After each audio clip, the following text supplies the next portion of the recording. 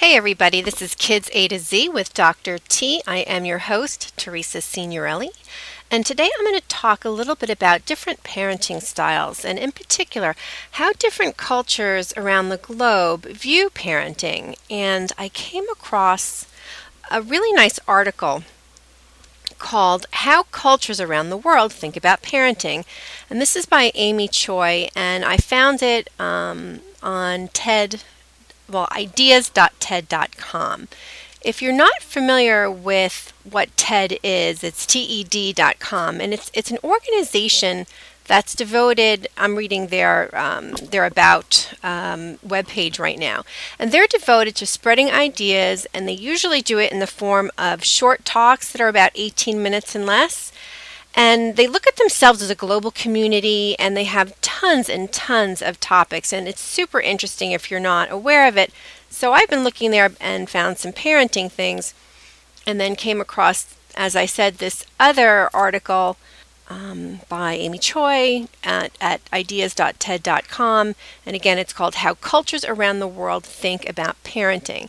And what I'll do is I'm going to put the links to this article in the description of this show so you can access that readily. And what Amy Choi says in her subtitle is, what can American parents learn from how other cultures look at parenting?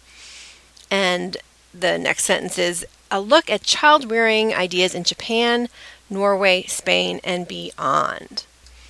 So in her article, Ms. Choi says that the crisis of American parenting, as anyone who has looked at the parenting section in a bookstore can attest, is that nobody knows what, and I'll say, the heck they're doing.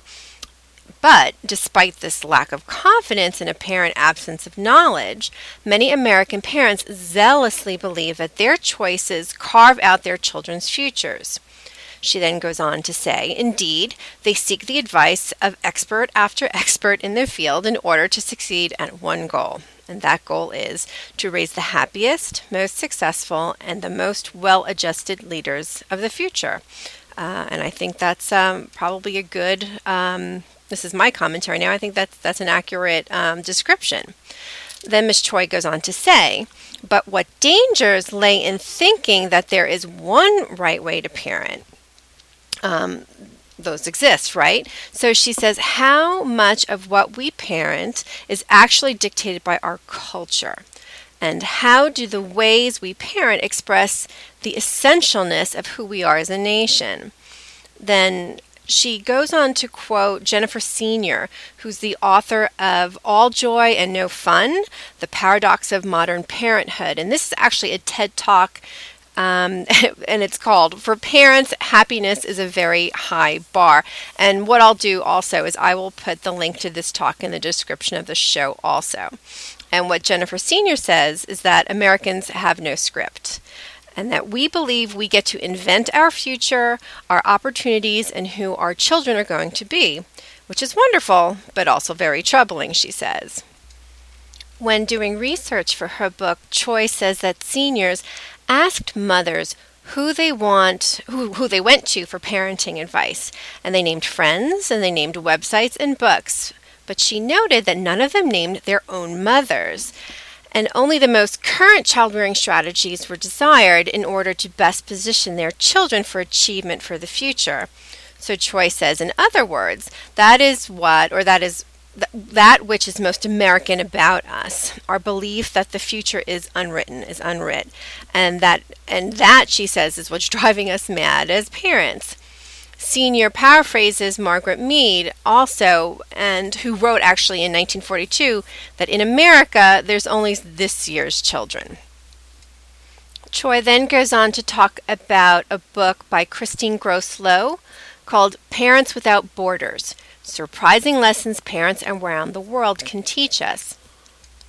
Gross Low says you don't see the handwriting in other places around the world, and that people understand that there is a way to do things.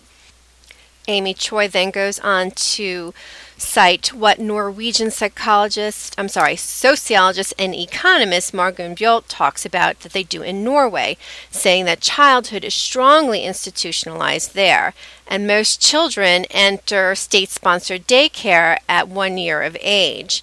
and then enter into school and other organized activities. She also mentions how parents get almost a full year of state-sponsored leave from work in order to presumably care for their children.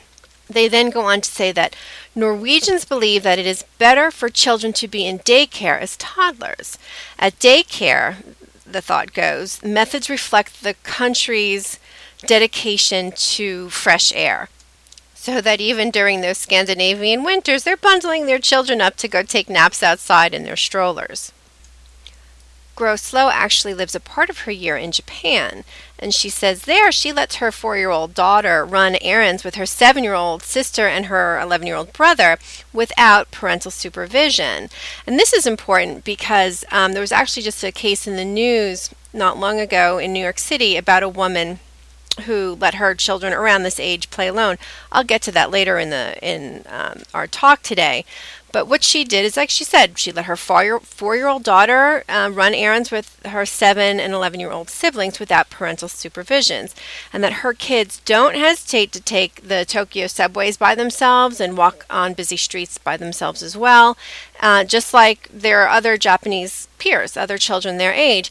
She notes, though, when she comes back to the United States, she doesn't do the same thing, and that leads into the article I was mentioning just before, and again, I'll include that later in our talk, and I'll also put the link to that in the description of the show. Groslow goes on to say that if she lets them out on their own like that in the United States, she would just get strange looks, and somebody would call protective services, like actually happened in this article. So, both in Japan and Norway, Amy Choi says, that parents are focused on cultivating independence. Children do things alone early, whether it's walking to school or going to the movies. The frames, however, are different. In Scandinavia, Choi says, there is an emphasis on a democratic relationship between the parents and the children. And she says this is especially so in Sweden, where the quote-unquote rights of the child are important. She says, for example, the child has the right to access their parents' bodies for comfort, and therefore should be allowed into the parents' bed in the middle of the night. If a parent doesn't allow them, they would be both denying them their rights and being neglectful as parents. Choi then says in parts of Asia, meanwhile, co-sleeping with a family member through late childhood is common. Korean parents, she says, spend more time holding their babies and have physical contact most. But within the family, obedience is key, not democracy per se. Next in her article, Choi cites the work by Wendy Mogul, who is a clinical psychologist and author of the book A Blessing of a B-, or The Blessing of a B-, using Jewish teachings to raise resilient teenagers.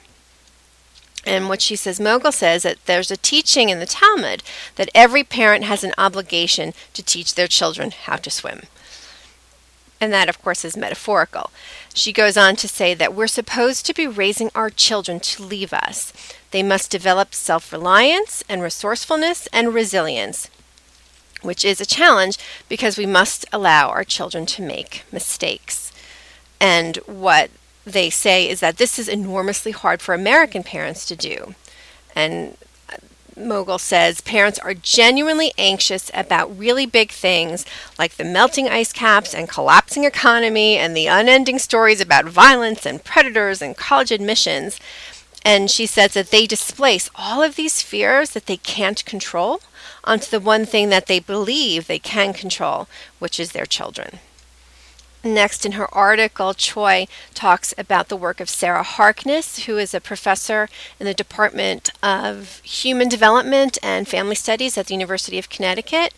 And she says that parents are highly focused on making sure that their children's talents are groomed for success. In her research, Harkness has found that nearly 25% of all the descriptors that parents use to describe their children were some derivation of the words smart or gifted or advanced. And she says that our sense of needing to push children to maximize potential is partly driven by fear of that child failing in a world that's increasingly competitive, where you can't count on things that our parents could count on, she says. Choi goes on to write that this is not unlike many Asian nations where parenting from a very early age of the children is focused highly on academics and college acceptance. An interview that Harkness did with a Korean parent, a Korean mother, she played English tapes for her 2-month-old because she said it's never too early to start. And parenthetically, me being a bilingual speech pathologist couldn't agree more. But they go on to say that the parent's primary role is as an educator in this culture, and that the child's role is to respect the parent and repay them with sacrifices. In a contrast, in what Harkness found in her research was that in the Netherlands, parents use the descriptor quote-unquote smart to describe their children only 10% of the time, and said that Dutch parents believe strongly in not pushing their children too hard. And she was quoted to say, people would talk about a cousin who got a PhD and was very unhappy because there were no jobs at universities, and said that you shouldn't teach your child to read before they go to school, because then your child would be bored at school and not have any friends. Again, this is what the parent philosophy is in the Netherlands. Instead, regularly scheduled rest, food, and then a pleasant environment are on the top of the list for Dutch parents. Harkness found in Spain that families are focused on the social and interpersonal aspects of child development, and says that parents are shocked at the idea that a child would be going to bed at 6:30 and sleeping uninterrupted until the next day, as opposed to interacting and participating more with the family during the evening. And she is quoted as saying that they were horrified at the concept and that their kids are going to bed at 10 o'clock in the evening. Choi then says that in the United States, we want to be Korean and Dutch and Japanese and Jewish and Norwegian and Spanish all at once. And then she quotes Wendy Mogul, the clinical psychologist, saying that what is unique to us is the desire to be happy all the time and experience no discomfort and achieve. And these, unfortunately, she says, are competing values. Choi then says that the American desire for solutions is starting to radiate outwards. A growing awareness of the scarcity of resources and the potential for true social mobility is increasing the pressure on parents globally to quote-unquote parent their kids. Parenting is a verb. In Taiwan, she notes, the most popular parenting books are translations, actually, of the American guides. Yet, she says, parental anxiety is a terrible idea to export. And then she quotes Harkness saying that instead, we should be learning from each other and recognizing that there are very different successful pathways to raising children. And I'll stick in my own parenthetical here, and I think that's a really important takeaway from this talk today, is that there are lots of different successful ways to raise children. There's not just one right way. I think it's about finding what works for you and your children and your family unit as a whole. Next, Choi cites Gross Lowe, saying that the diversity of ideas really should be liberating and not stress-inducing, and quotes her as saying, "It was incredibly freeing to realize that there was no single way to do things, and it's totally okay to make mistakes as a parent." And out of her research, this is what she's been finding. And that it gave her the space to let her children be who they wanted to be themselves, and let them grow into that. Amy Choi then concludes the article by pointing out how the United States is home to lots of immigrants, and who are bringing their own traditions from around the globe. And because of that, our country really is uniquely positioned both to learn and let go.